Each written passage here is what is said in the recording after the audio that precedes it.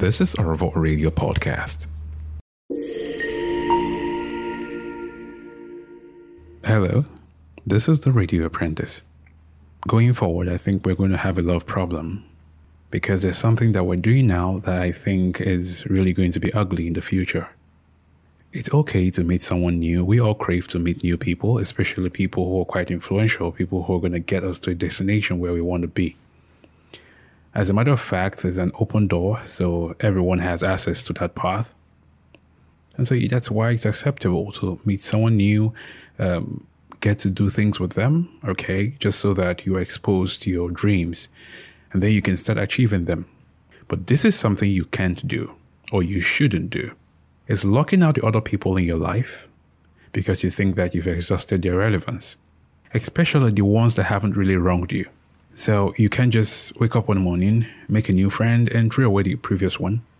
Or you have a relationship with someone going, and then because you met someone whom you feel is quite a little bit influential than the previous person, or you think is more exposed than the previous person, that way you'd make a decision to throw them off the chart and then welcome the new people, way because they probably expose you to way further options. Well, the truth remains that people come and go, and then you're exposed to a whole lot of inconsistencies and loneliness. You think it doesn't really matter now until that time comes. So I would say, on a very clear note, there's a whole lot of things wrong in how we keep relationships. Don't try to mess things up with people, especially for people who haven't really wronged you. That's what I'm saying.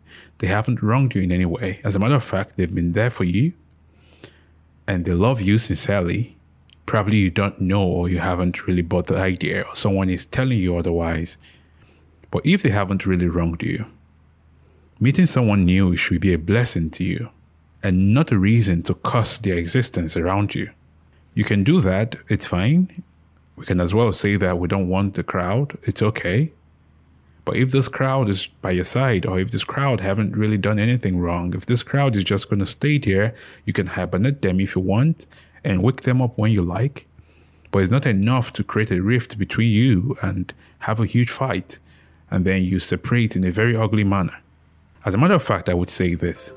In trying to keep friendship and relationship with people, no matter what it is, whether business, professional, etc. on the category, it would be fine to say that don't try to disrespect them because you want to prove a point. Because that point might end up not turning out so wonderful, right? So the main idea here is, as much as we want to enjoy the rush, we should also consider what happens when everything is exhausted. People will come, people will go, right? But now being able to resurrect your relationship with people when it's broken and shattered from the previous time, it's way difficult. It's better I haven't heard from you in a while and nothing happened, and so we're talking to each other once again, than you had to create some attitude that would force a rift, and then we don't talk again because there was a rift. That's the most difficult part of things. And trust me, it doesn't really pan out well. So for whatever you do, if it's not in your intention, don't do it. Meet new people, have fun, create connections, create new ideas, expand. But don't force people into their shell. Don't force them back into their shell, especially if they haven't done anything wrong to you.